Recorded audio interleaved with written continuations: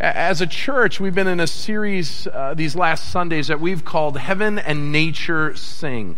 And we've been looking at the stories behind the songs of Christmas.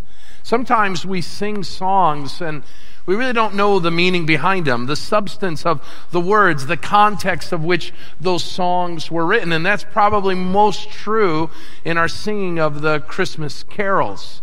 And so we wanted to take some weeks and look at them. And so we've looked at some of the most famous of songs, Joy to the World, God Rest You Merry Gentlemen.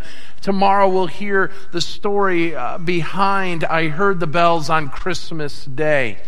But I want to focus our song tonight on the night that this song is all about, Christmas Eve. In fact, there's a lot of songs that are written about this very night.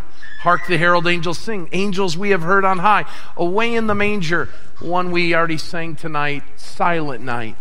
The song I want to focus in on is the song, O Holy Night.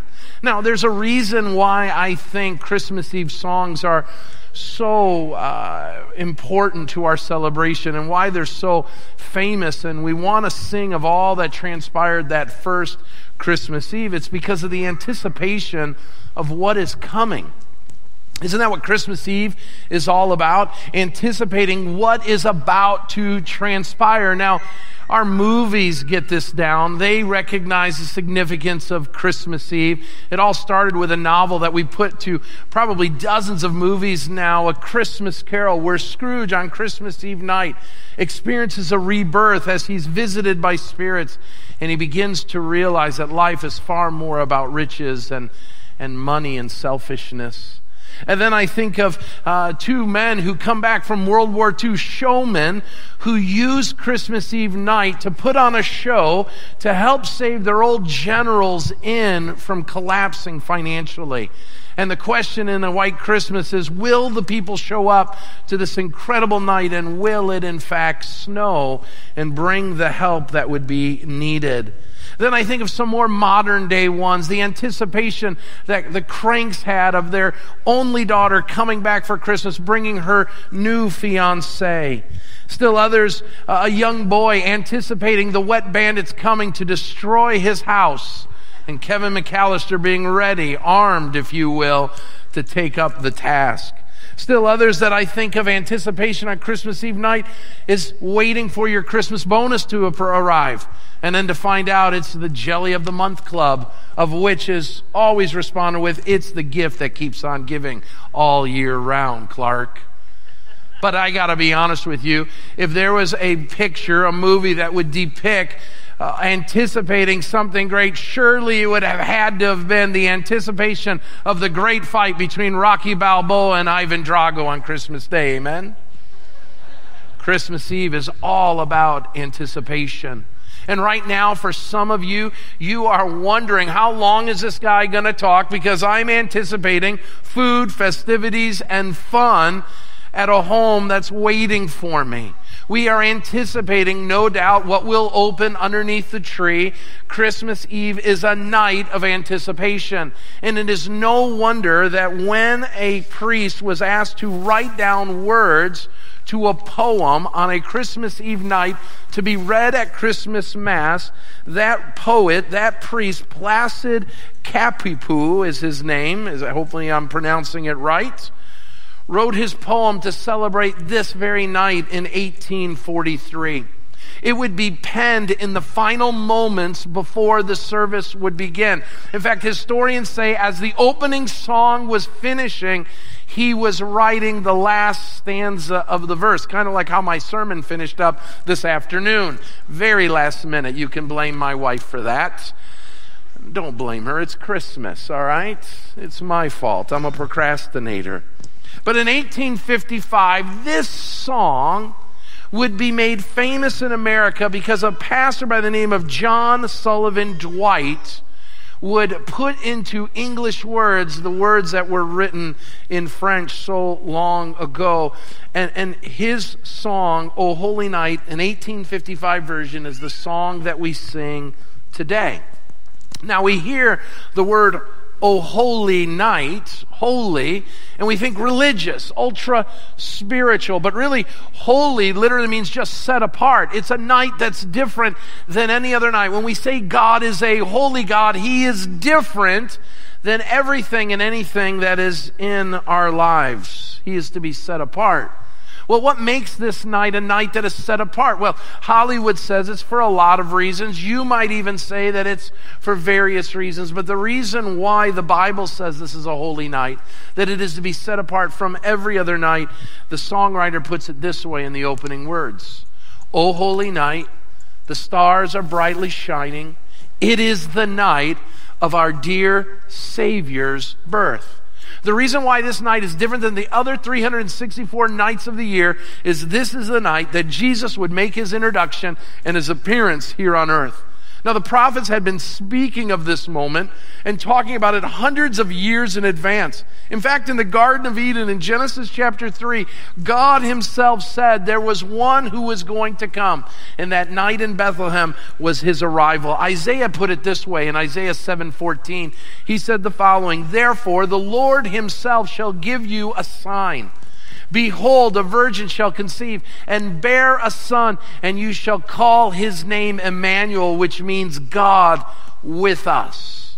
And so here we have on this special night, Jesus making His arrival as one of us.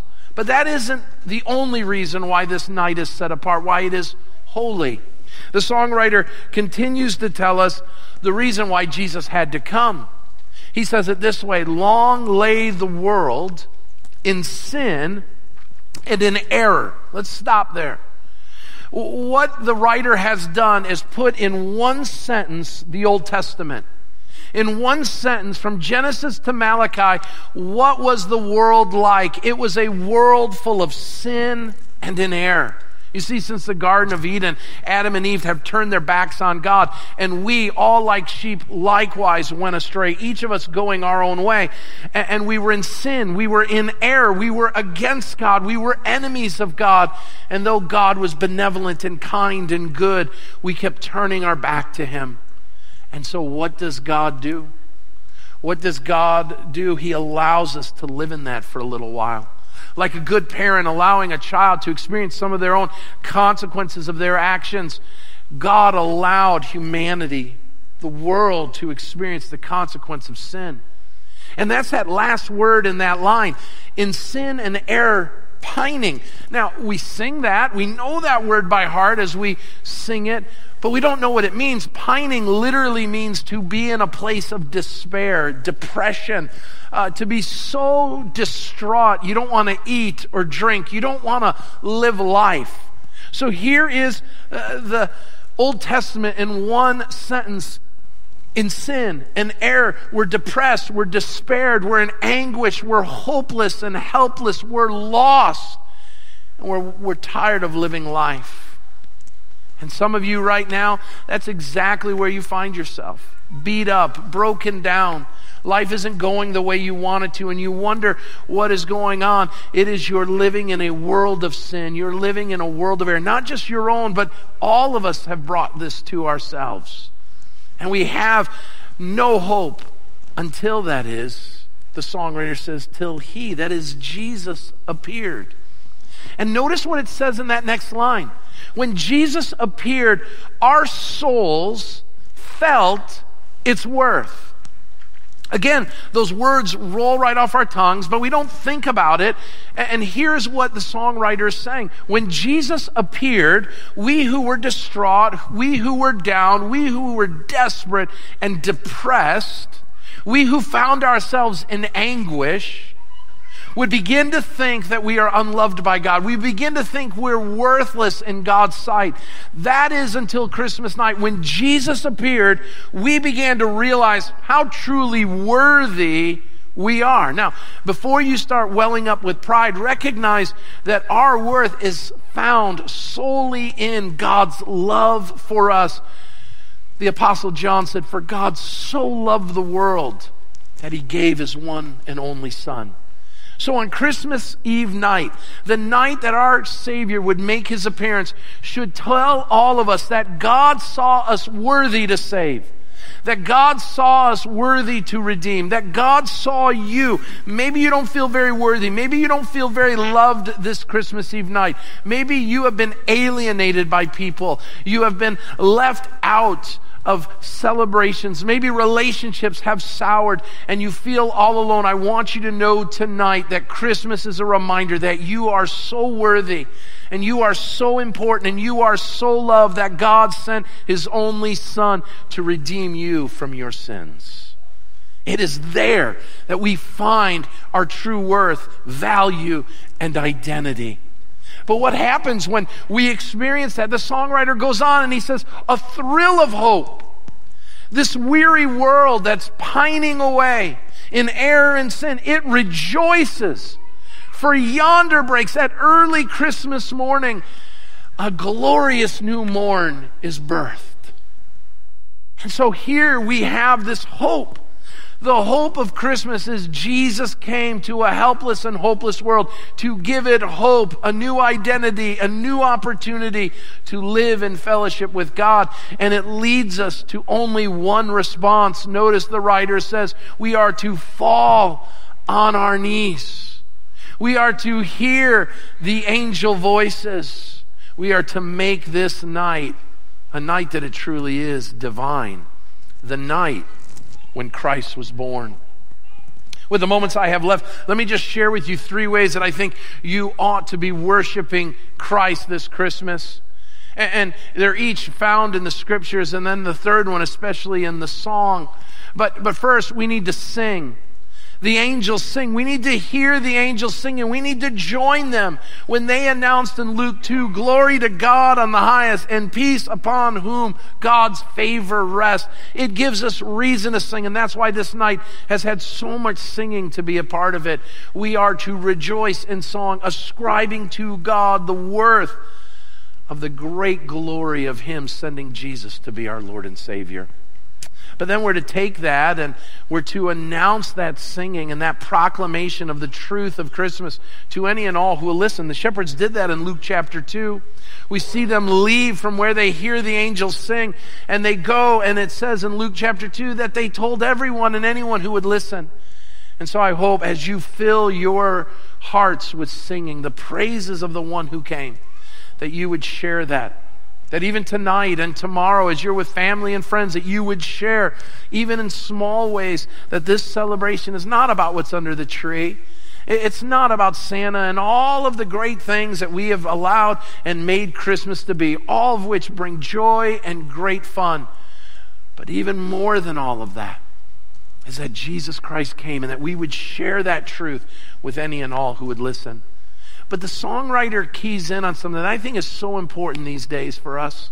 And that is that the songwriter says that it's not good enough for us just to talk about it or to sing about it, but we need to show it. He goes on and he says this in the final verse of the song.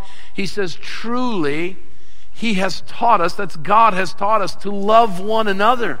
His law is love and His gospel is peace. And then he says this, chains shall He break, for the slave is our brother, and in His name all oppression shall cease. Now, let's leave the slide up there for you. Those are revolutionary words, because if you remember, O Holy Night was written in America, introduced to America in 1855. 1855. Just a matter of about 5 years before the Civil War. In those days, half of our country allowed slavery. And let's remember the great atrocity that it was. We treated people who may have looked different than us, who had a different color skin, we treated them less than animals. And here the writer reminds us of the gospel of Jesus Christ, that no matter who we are, or no matter what color we have on our skin, no matter where we are at in the social economic world, or where our house resides on either side of the track, or what we've done, or what we've accomplished, none of it matters, because there's only 2 classes of people, God and human beings. And God now tells us, and Christmas reminds us, that to sing about and to speak about the love of Christ found at Christmas isn't enough, but truly we are called to love one another. And so this Christmas, and my prayer in the new year is that you would do that you would love each other, that you would love, yes, family and friends, but also enemies and those who have hurt you and wronged you, that you would forgive them as Christ has forgiven us, and that we would look out for the stranger and help them in their time of need. I heard just this day a family in my town of Hinckley put out on Facebook, "Our heat's out. My husband is very sick and we have no way to heat our house." And in a matter of seconds, neighbors, they had like 100 space heaters ready for them, and 3 heating and air conditioning guys saying, "We're on our way." That is loving one another. And so, in this Christmas celebration, the way we love and make this night divine is by singing of God's praises, speaking of His gospel, and showing His love to a world that needs it. It is there, my friends. It is there that we will praise, as the hymn writer says, His holy name. So let's make this night what it is, O night divine, the night of our Savior's birth. Amen?